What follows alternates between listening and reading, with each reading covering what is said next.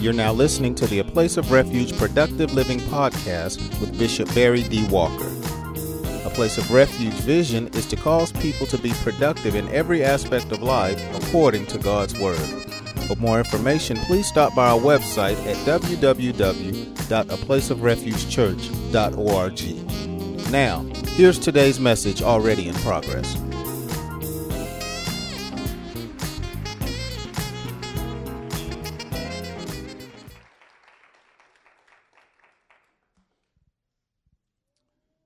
There are a number of words in the Old Testament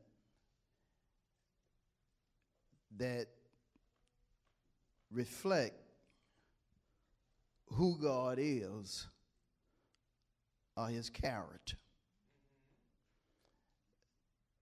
There are two primary words that do such in the Old Testament. Both are Hebrew words. The first Hebrew word is Jehovah. Jehovah primarily represents God's character in that he is a God of covenant, a God that sticks to his agreement. A God that if he says something, you don't have to wonder if he's going to do it. God backs up what he says. And we love to say things like if God said it, he'll do it. It doesn't matter whether we believe it or not. Just if he said it, he'll do it. And I'd like to add, he'll bring it to pass. May not be on your timetable, but if God said it, he'll do it. And he will especially do it for those he is in covenant with, those that he has a personal relationship with. Bottom line, I'm talking about us. We have testimonies from a personal standpoint that God will do what man cannot do. We are living witnesses that there are certain things that are just impossible when it comes to man, but not God. For with God, all things are possible. And we know that because we have seen God do things that when we even tell folk about it, they look at us as if we're telling a lie. They look at us as if to say, ain't no way that could have happened to you. It's just like when you try to explain to folk how you came from the bottom to where you are right now. When they look at you, they look at you as if to say, ain't no way that happened to you in that short of time. Ain't no way that happened to you because I know what you used to be wrapped up, tied up, and tangled up in. They find it amazing. But our God of covenant, Jehovah, will do amazing things. How many right now, when you look at yourself sometimes, you are amazed at the work that God has done in your life? And you know God is not done with you yet. Matter of fact, just shout toward heaven and say, Lord, you're doing some great things. But I know you're not done with me yet. But Jehovah is the God of covenant, the God of agreement, the God that tells you he's going to do something, and then he turns around and he does it at a set time. And again, we have testimony after testimony of how God has kept covenant or agreement in doing for us what he promised. We know 2 Corinthians 1:20 is right, which states all of the promises of God in him are yes and amen. We know what Isaiah said in Isaiah 55:8 and following is right in reference to God sending forth his word. When Isaiah decreed in poet, once he sends forth his word, it will not return unto him void, but it will accomplish everything he sent it to do. If he told you he was going to bless you, I don't care if you're on rock bottom. Sooner or later, God going to show up and show out. He keeps his promise. He keeps his covenant. He does for his children what he has said he would do. God cannot lie. Woo, tell somebody that for me. God cannot lie. If he said a thing, he will do it. He cannot lie. I love how the Hebrew writer said it. He said it's impossible for it to happen. Impossible. Even when it looked like it's a lie, if it's connected to God, it's not a lie. And some of us know what I'm talking about because we have been waiting on God to do certain things that he said and looked like it wasn't going to happen. But then God showed up and showed out. If that doesn't happen to you, you ought to put your hands together and say, Walker talking about me. Woo, that's my testimony. God showed up and showed out. But the other Hebrew name for God that is tied into the text is Elohim. Elohim. It speaks of God as being the one that has authority over everything and everybody. Nobody outranks God. Nobody has the authority to do what needs to be done in the heavens, the earth, and beneath, saving God. That's the reason he is deemed the omnipotent one. David so understood the power of God to where he penned in Psalm 24:1, the earth is the Lord and his fullness. As powerful as David was, he knew that God was the only omnipotent one. And that's important because sometimes you can get caught up in your situation or circumstances and you can feel as if a person, if a person does not help you, you're not going to make it. I said you can feel as if a person is not going to help you or can help you, you're not going to make it. Let me break it down a little bit more. There are folk that doctors have told you're not going to come through this. And because they couldn't see further than the doctor, they just simply accepted the words that were put before them. And because they focused primarily on the doctor and the words of the doctor, Proverbs 18:21 came to fruition in their life. What does Proverbs 18:21 say?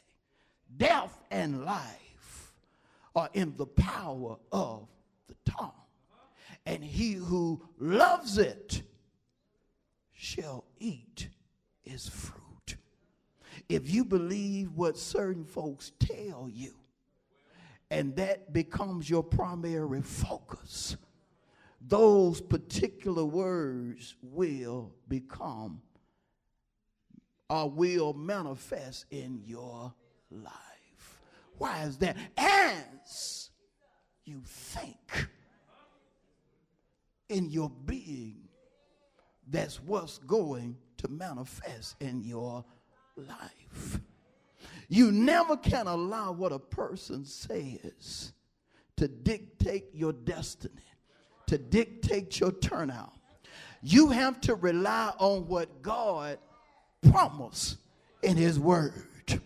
Because if the truth be told, every human being that is old enough to talk in reference to you understanding it has lied or will lie.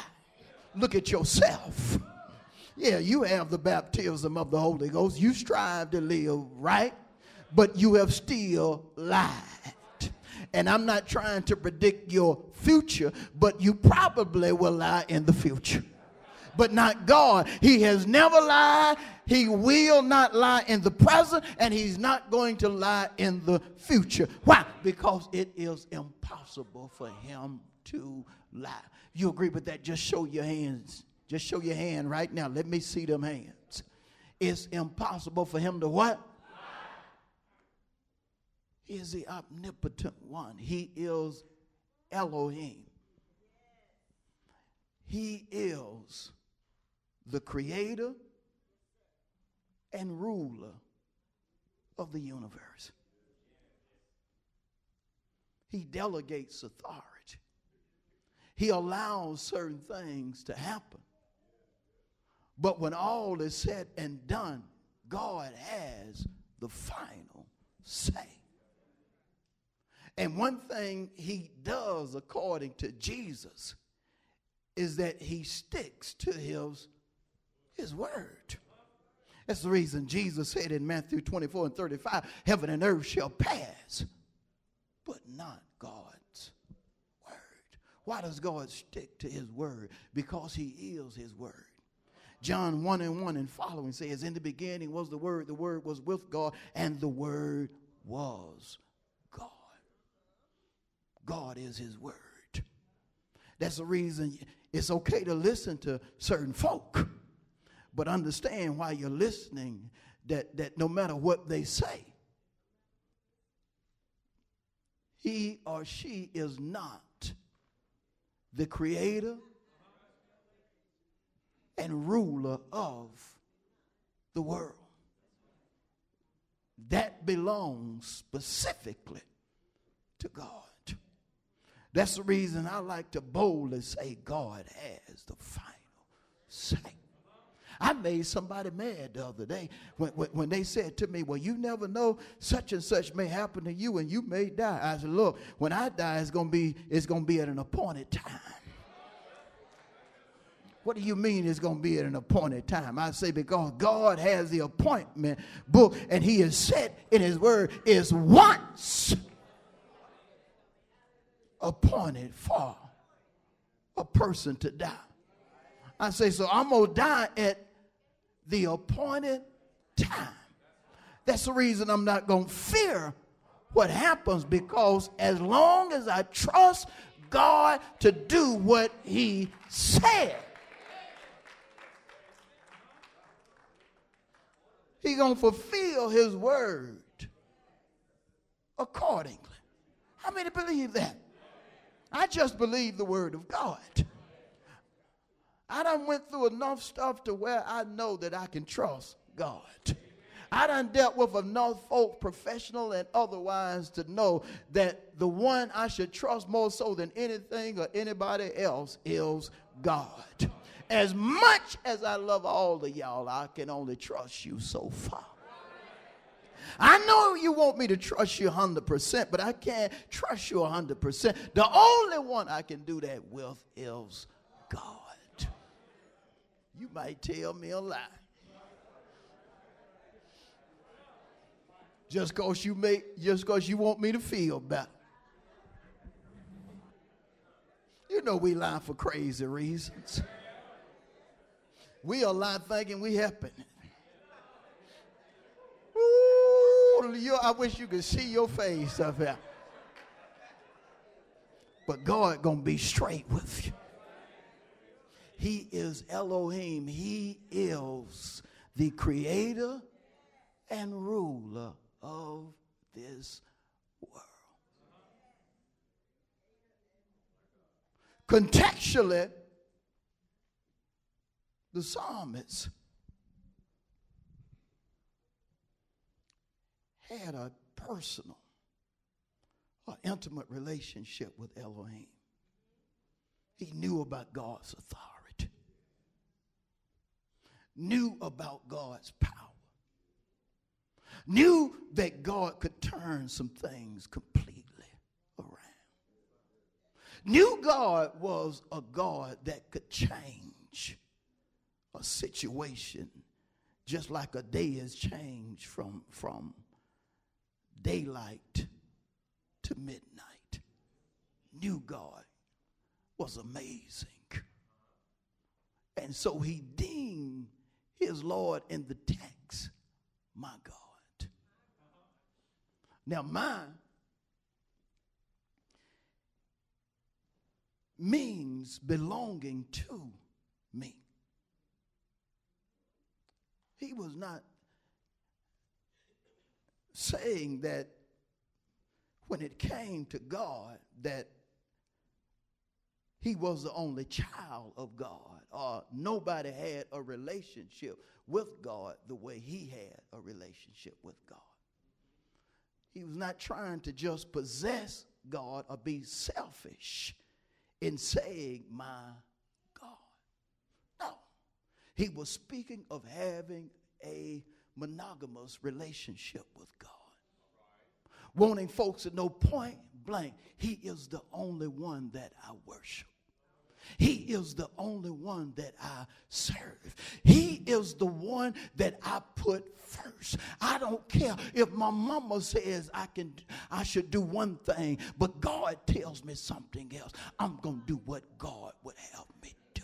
If my wife, if my spouse tells me to do A, B, and C, but God says to do D, E, and F, I'm going to do what God would have me to do. Why is that? Because he is my God. See, certain folk can't say that God and them have an intimate relationship. He's only their God at certain times.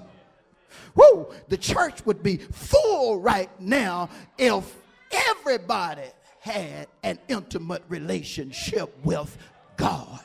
But it's not full right now because everybody does not have an intimate relationship with God. Everybody cannot say he is my God, because if he was truly their God, they would put him first. They would listen to him before they listen to the naysayers. They would listen to him before they listen to people that are quote unquote in authority.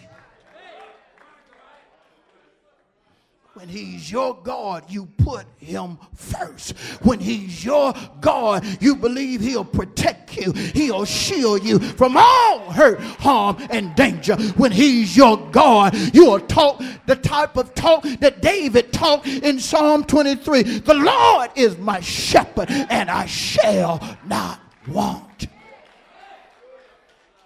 Say to your neighbor, he's my God. I need to back up. Don't just say it if it's true. If it's true, say it one more time. He's my God. I put him first. He is number one on my list. I don't let nothing come before him. That's what the psalmist was saying in the text. He's my God. I put him first. See, because if you don't put God first, he's not truly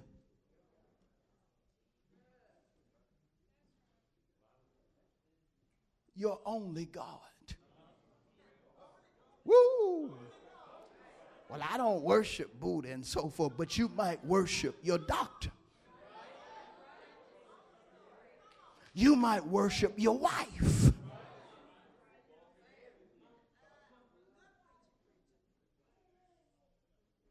See, anything that becomes ahead of Jehovah or Elohim or Jesus, that's your God. Whether it's a person, a thing, or a pandemic. Anything you put before your God becomes your God. And when you put something or somebody before your God, the relationship you should have with him is not in place.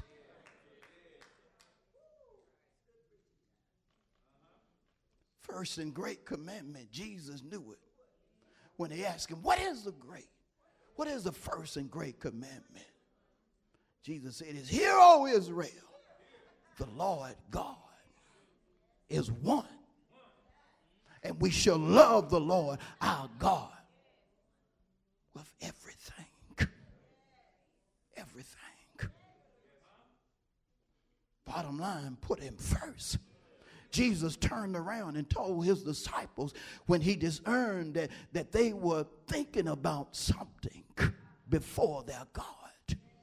And told them in Matthew 6:33, look, you need to quit doing that and seek first what? The kingdom of God and his righteousness. And the thing that you're worrying about, the things that you're overly concerned about will be taken care of.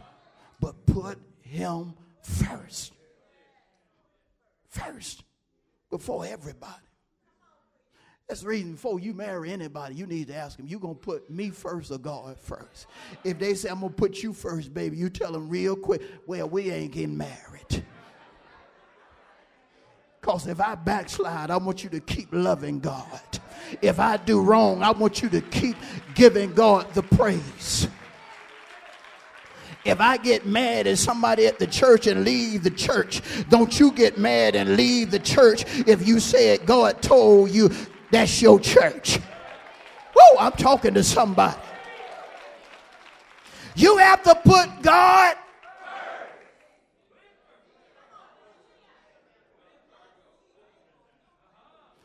and so he is clear. He is my God. He's my God.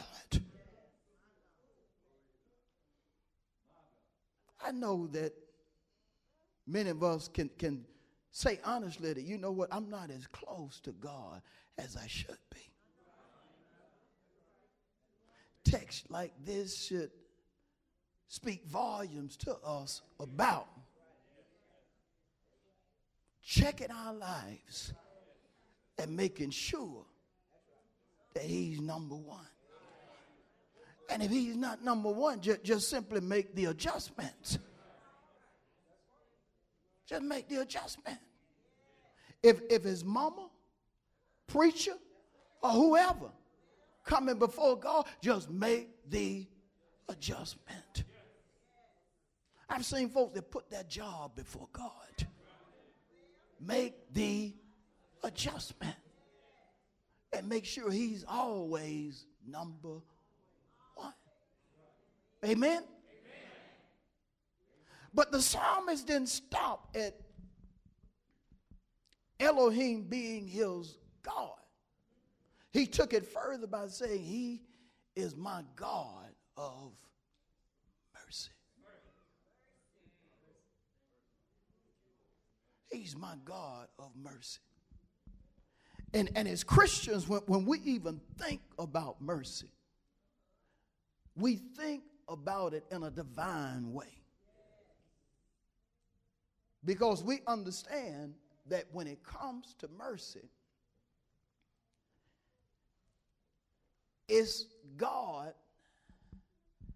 acting on our behalf by giving us compassion or favor, not just in one aspect of our life, but in every aspect of our life. See, folks don't know God won't only save you or deliver you from your sin. That's one aspect of mercy. But God will cause you to be the head, not the tail, to live above only and never beneath. That's another aspect of his mercy. He's not just going to save you and leave you broke. God just not going to save you and know that you made your income doing sinful things. No, he'll save you and then give you a mindset to do something else that's going to cause you to make just as much money or more than you did as a sinner. If he does not do that, he's not God. He's not Elohim. Why is that? Because it's a promise in Scripture that he will do exceeding abundantly above what we ask or think. It's a promise in Scripture that he will bless us if we give ourselves, if we give our substance, good measure, press down, shaken together, and running over. He changes every aspect of our life for the better. How many understand it? But breaking it down further, mercy says about God in reference to us, he cares about us. You hear crazy folk talking about, where was God in all this? Why didn't God? God cares for us. Even when he allows certain things to happen, he cares for us.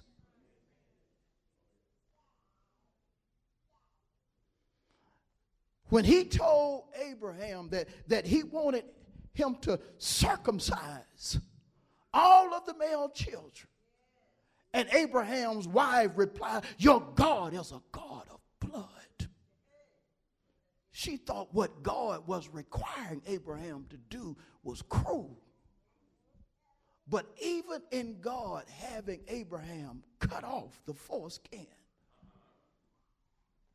of male children, God was showing his mercy, letting them know, yeah, it's going to hurt, but it's also going to identify them as being mine. It's going to identify them as being those that belong to me.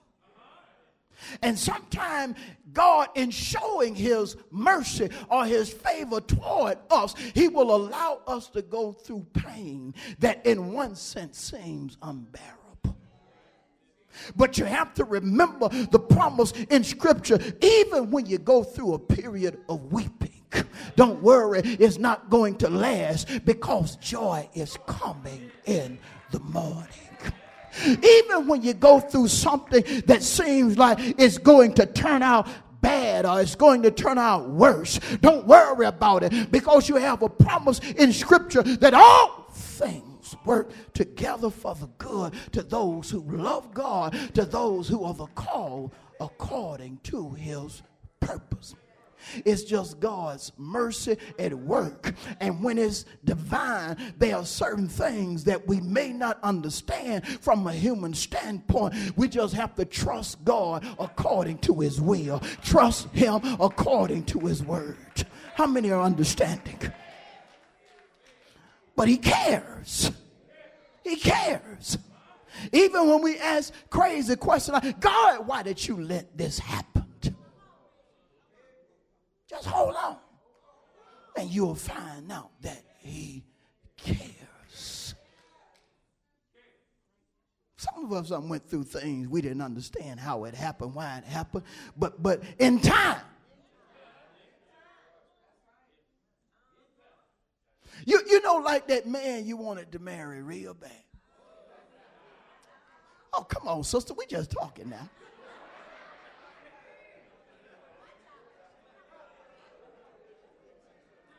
God wouldn't allow the connection to happen. You were mad about it. Why didn't you let me such and such go? But then about 4 years down the road, you saw something one day. They called you to do this right here. Thank you, Jesus. Woo! Lord, I would have messed myself up. Woo! Jesus. Thank you, Lord. What was it? It was his mercy. He was letting you know that he cared for you, even though at the time you didn't think he cared. His mercy says about him that he cares. But you also have to remember this. The root meaning of mercy is reward. That's the root meaning of mercy, reward. Reward equates benefits. See, when God sends mercy your way, he's going to send things your way that's going to benefit you, that's going to make your life better. And you can't be like a kid at Christmas thinking that, oh, God gonna make my life better. So that means that I'm gonna be able to open presents and everything that God gives me is gonna be wonderful. Now, sometimes he makes your word better by pulling out a stick or a rod and going to work on you. Whoa, I didn't get a whole lot of help on this side. Let me go over here. Sometimes he'll pull out a rod or a stick and go to work on you in order to make you better. Bible says, those the Lord loves, he chastens and rebukes. It's him showing love. But it's also through an act of mercy. I'm rewarding you. I'm benefiting you even though it hurts. One day you're going to thank me for putting the rod to you. Even as human beings, we didn't understand all the whippings coming up, some of us who got them. I know some of y'all don't know what it is to get a whipping, but some of us who got them, when we got older, we were like, man, I'm sure glad mama would let me hang out with them boys. I'm sure glad mama didn't let me do such and such. Because if she did, I'd be in jail right now. I'd be doing such and such, right?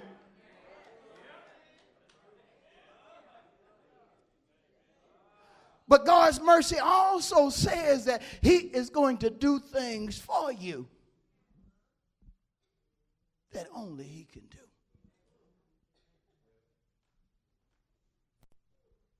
He's going to make sure that certain needs you have in your life are met when you come up short. Going to make sure that certain things you desire, because you delight yourself in him, you receive. That's his mercy. That's the reason the scripture tells us, if we delight ourselves in the Lord, he will give us what? The desires of our heart. It's just an act of mercy. It's just God rewarding you for doing the right thing. That's what it is. He's rewarding you for doing the right things. And so the psalmist knew that you are Elohim, my God, and you show me mercy. And God primarily manifests his mercy initially by telling his children what's going to happen. He'll tell you what's going to happen. Tell you what he's going to do. But when he tells us, we can't act as if we don't know his voice. That's the reason it's important to have a personal, an intimate relationship with him. Because see, when you're dealing with something such as a pandemic, God can tell you something, but if you're not close to him, you won't recognize his voice, because he speaks directly and indirectly. Let me make it a little bit more plain by going to a scripture. Lord have mercy. Let's go to John 10. Y'all stay with me.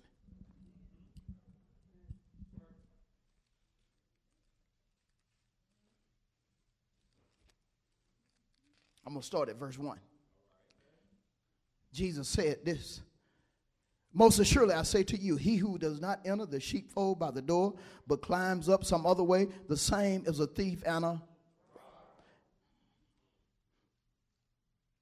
But he who enters by the door is the shepherd of the sheep. To him the doorkeeper opens, and the sheep hear his voice, and he calls his own sheep by name and leads them out. He calls his own sheep by name. Character. God knows your character. He knows when he says follow the omniscient guide whether you're going to do it or not. Because of your character. If you have the character of a sheep that obeys the word of God despite circumstances and situations, he knows you're going to obey him.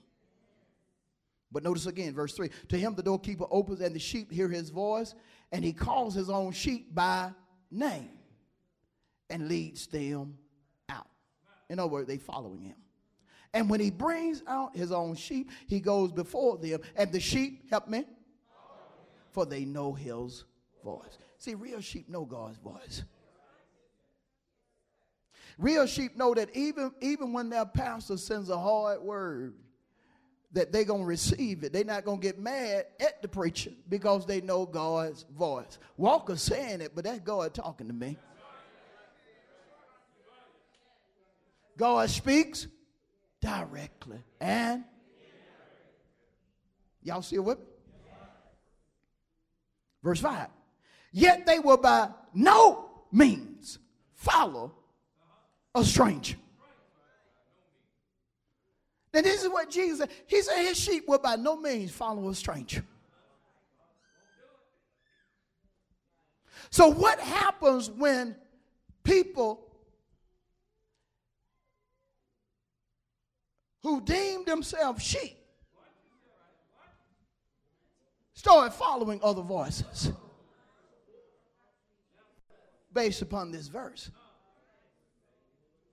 Has a backsliding taken place?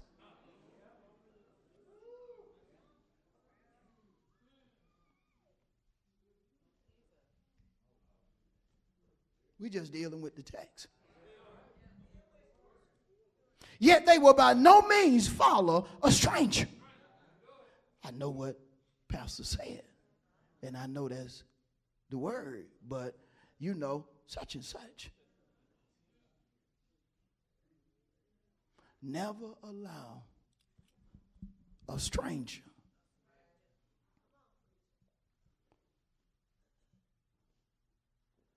to dictate to you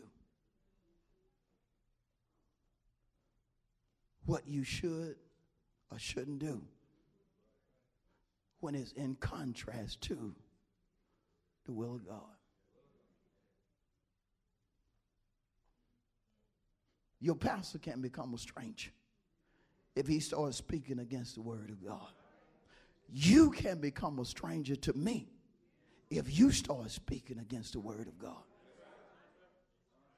Listen to me. That was a time to where Jesus told his disciples, I'm getting ready to wash y'all feet.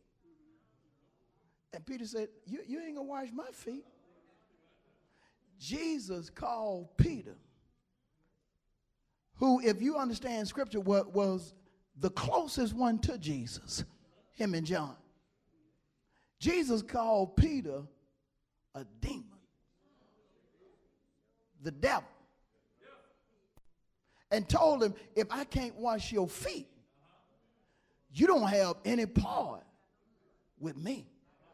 In other words, it's a season, is better is here and better is coming, Peter, but you ain't get none of it. Because you won't let me do what's a part of my assignment. And we talking about washing feet.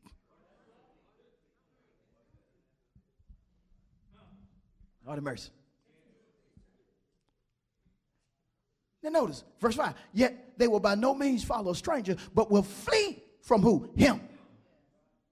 See, when folks start talking in contrast to the word, it's time to cut them off.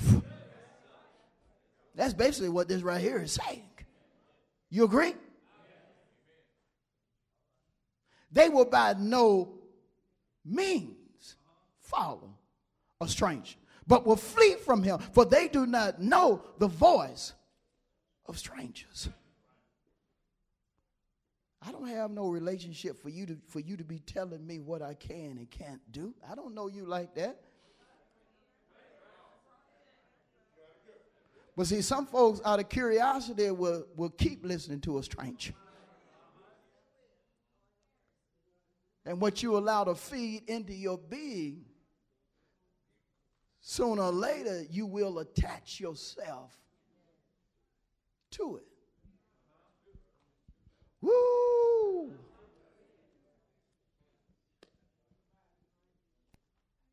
And so the psalmist knew God's voice.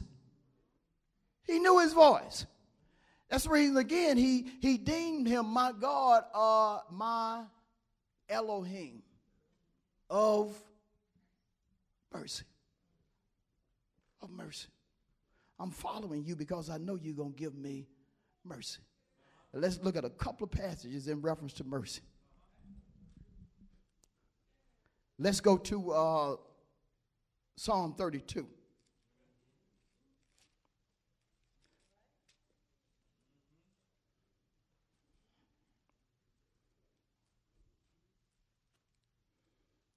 Verse 10.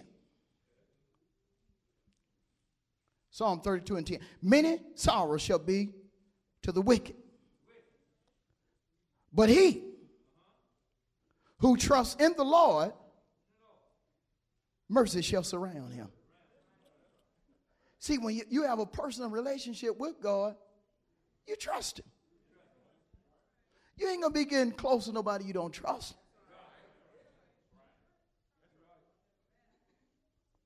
But now notice what's going to happen. When you trust God, he's going to surround you with mercy. You're going to be protected because of his mercy. You're going to be protected because of his mercy.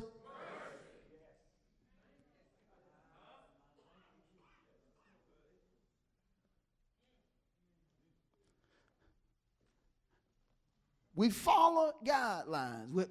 We're trying not to be rebels.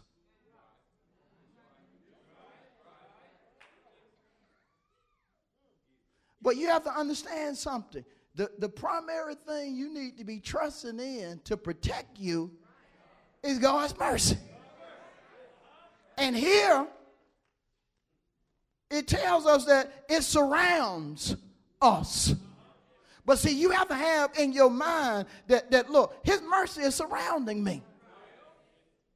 David so understood it to where he started walking, get this, through a valley of the shadow of death. He walking in death. He's sitting down at a table, and everybody at the table is his enemy. But he knew God was his shepherd. He knew God was protecting him.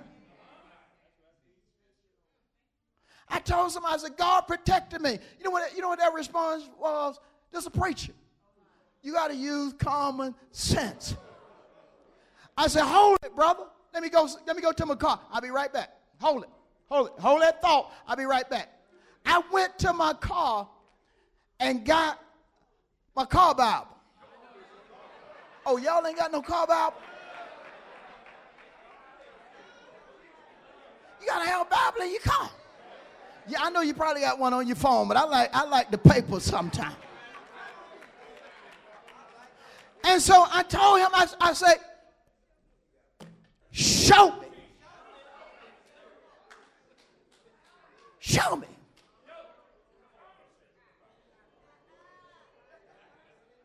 He couldn't show me. He couldn't show me. There are certain things you never allow to be connected or put before God's word.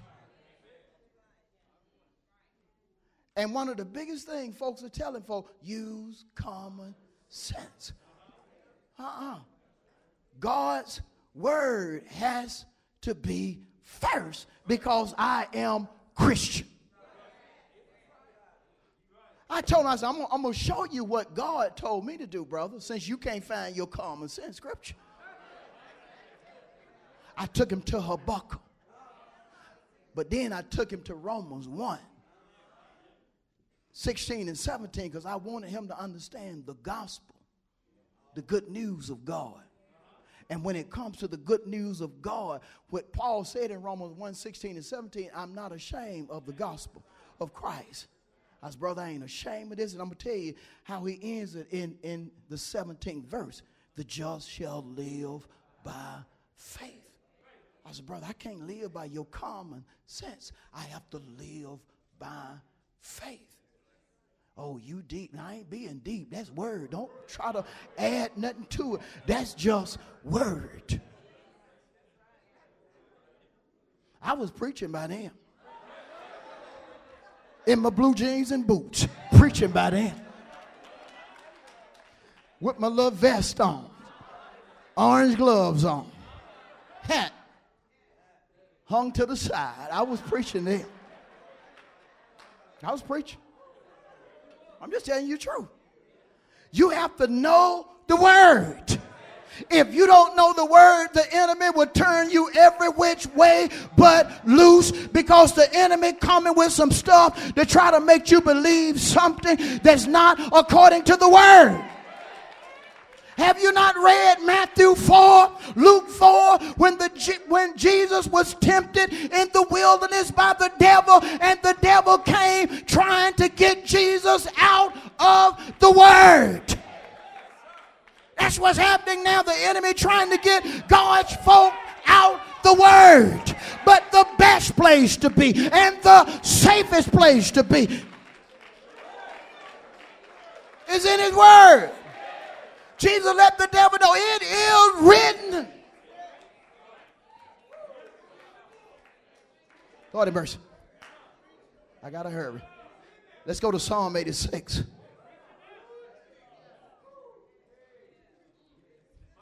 Is God your God of mercy? Mercy gonna what? Surround you. But you got to know his voice. You got to know when he's talking to you. Psalm 86, go down.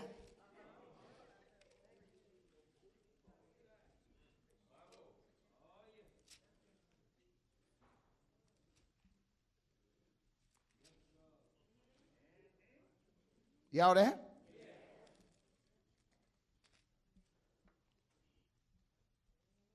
Notice what he says in verse 13. Psalm 86 and 13. For great is your mercy, notice, toward me. It has to become personal for you. Well, you know, such and such, such a, man, that ain't going to happen to me. Why? God's mercy. His mercy. Man, they losing such and such. That ain't going to happen to me. Why? God's mercy. God's mercy. Notice what he said. His mercy is great. But notice how personal it is. Toward me. You got to stop putting yourself in the same category as sinners or lukewarm saints. You can't put yourself in that same category. We all the same. We all human beings. That's true. That's true. But there is a distinction when it comes to people that put God first in their lives. God himself would make distinctions in the scripture. Oh, yeah, let me just go to one real quick. I got to close it, but let me just go to something real quick. Miriam and Aaron got an attitude with Moses. And that attitude was basically because of who he married. But they tried to make it about something else. So they said, hey, God don't just speak to Moses. He can tell me something. You know, I'm prophetess Miriam. And you, Aaron, you the high priest. God heard them talking about the anointed one, Moses, and told him, look, I need y'all to meet me outside. Now, you know, if God tell you to meet him somewhere, after you done been saying something you didn't have no business saying, somebody finna get beat up. Something finna happen.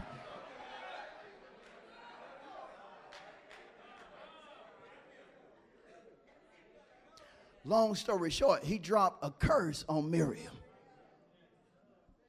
The curse hit her so hard to where Aaron started talking something else.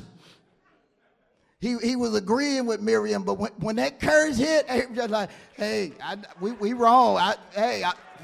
We point blank wrong about talking about Moses. But then God, he had to straighten them. He said, look. He said, when it comes to Moses, he said, you got to understand, I speak to him differently than I speak to other folk. And let this man's siblings know. Because Miriam and Aaron was his siblings.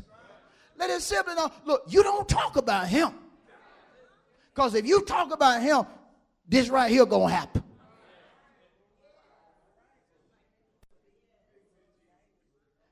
You have to know that there is a distinction when it comes to your relationship with God. There's a distinction. And you have to know, based upon your relationship with him, certain things that he's going to do for you. So the psalmist here says, great is his mercy toward me.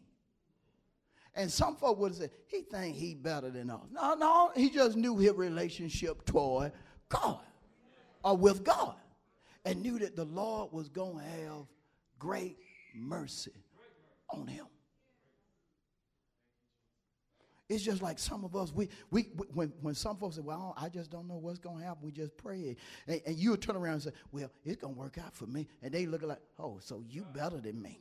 No, I just know that I had what kind of relationship I have with him, so I know it's going to work out for me. You sitting there wondering, I ain't got to wonder, I know this going to work out for me. And that's the psalmist right here. He knew it. But when you have an intimate relationship with God, you can say things that some folk, when they look at you, that they'll wonder about you. I got to give you one more, and then I'm going to be done with that. There was a time that Elijah and his servant were in a particular house. And the Syrians were upset with the man of God. To the point to where the leader of the Syrians said, look, I just don't want y'all to take 100 folk with y'all. I want you to take enough folk and find Elijah, but have enough folk so you can surround the whole city. Thousands of folk. It'll be hard to surround this church and the gym with 300 folk. We're talking about a city. A city. They sent thousands of folk to get Elijah. And here the man of God, he was just as calm. He knew they had surrounded the city. But his servant was shaking in his boots, so to speak. And so he went to the man of God and he said, Master, how is it going to turn out? How's it going to turn out? You know, they done surrounded us. And the man of God said, yeah, but the ones with us are more than the ones that are against us. Seemingly, when you read the text, it's like when he told his servant that, he got to looking in the natural eyes, looking out the window trying to see if he's seen Israel or somebody else behind the Syrians. But see, even at that time, Israel was terrified of the Syrians. And so he said, I don't see nobody. He said, God, open up his eyes so he can see. God had to give him a vision. Why is a vision important? If you don't have vision, you perish. What is vision? Vision, point blank, is when God gives you a word in reference to your present and your future. What you mean is a word. That's the reason he told Habakkuk and others, write the vision. Write down what I'm giving you. Make it plain on paper. So the ones who read it can run. They can be excited. They can be on fire about it. He gives you a mental picture. So you can see what's going on despite the times. It's just like despite the pandemic, we have a vision. Better years here, better years coming. We are following our omniscient guide. We ain't allowing what we see to dictate to us what we can and can't do. God done gave us a vision. And if you don't have the vision, you perish. Oh, that's another subject though. But how many are understanding? And so he was his God of mercy. Now let's go back to the text. I got to close it. Lord of mercy.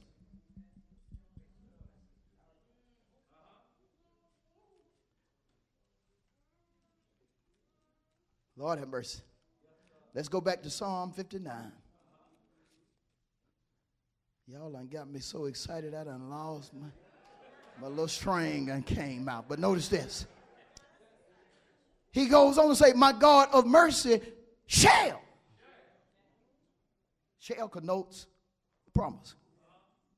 He shall come to meet me. He gonna meet me. Connotatively, he was saying that in reference to meeting him, God was going to fulfill his needs. He shall come to meet me. I got to go on and say to your neighbor, God never shows up just to show up. Never. He ain't going to never show up just to show up. God ain't going to be like someone showing up just to see what everybody eating. I'm going to go over there and see what they doing.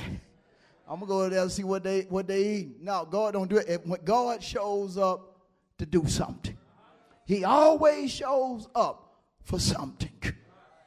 How many believe that? Matter of fact, how many know that? He said, he shall come to meet me. He going to come to what? Meet me. Now, look how close he is to God. He know God going to meet him. But who does God meet? That's the question. Was this just a one-time thing where God was just going to meet him? Or who does God meet? No, we need some scripture. Let's go to Isaiah 64.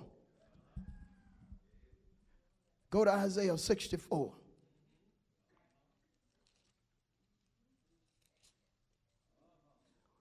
We just want to consider the first clause in verse 5. Isaiah 64 and 5. You meet him who, number one, rejoices and does righteousness, who remembers you in your ways.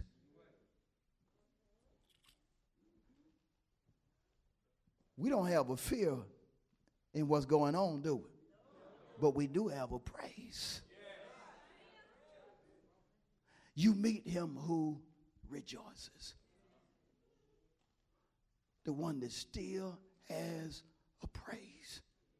The one that, despite trials and tribulations, has learned, according to James 1, to count it all joy. That's who we meet. See, despite what they were going through, despite being cast into a fiery furnace, the Hebrew boys still had a praise. A lot of folk, like Nebuchadnezzar, he seen that they were still walking around in the fire. No, they were doing victory turns in the fire. He said, I see the three, they're walking around, but wait, there's a fourth whose form is like the Son of God. And they were walking around. They were yet giving God the praise, even though they were going through a fiery trial. He meets those who, number one, rejoice. Y'all stay with me. Number two, they're going to do right. Not perfect, but going to do right. Yeah, even when you mess up, you're going to turn around and do what? Right. Even when you know you shouldn't have did it, but you did it anyhow, you're going to turn around and do right. He meets those who rejoice and do right, who remember you and your ways. All this stuff going on, but God told me to stay focused. God told me to follow the omniscient God. I'm going to meet you. I'm going to satisfy your need. Yeah, I let you see that you wasn't going to get the check in 3 weeks, and then I held it back for another few weeks. But now, because I see you going to follow me, I'm going to cause your enemy to be your footstool. They not only going to give you something for what you've been, since you done applied, but they going to give you what they should have gave you way back. I'm messing with Minister Shackle for his testimony. You understand what I'm saying? Say to your neighbor, he'll do exceeding abundantly above that you what? Are.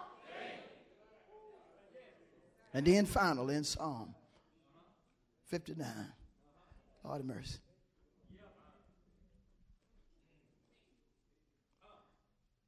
He says, last thing he says in Psalm 59 and 10, God shall let me see my desire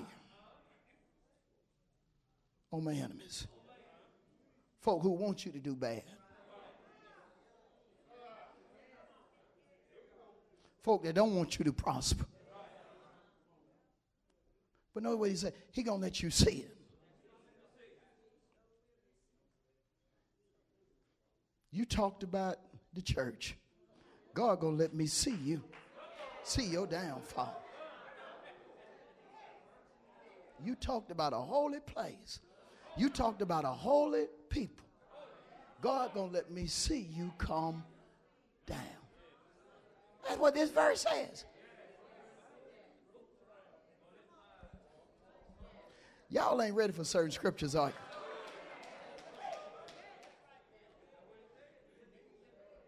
God don't always allow you to see people who done did you bad. They'll turn out. But there are certain things God wants you to see because he wants you to know how much he loves you.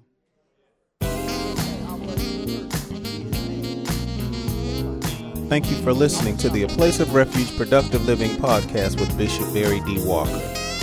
Please stop by our website for more information on our church at www.aplaceofrefugechurch.org. Until next time, remember, Jesus came that you might have life and have it more abundantly.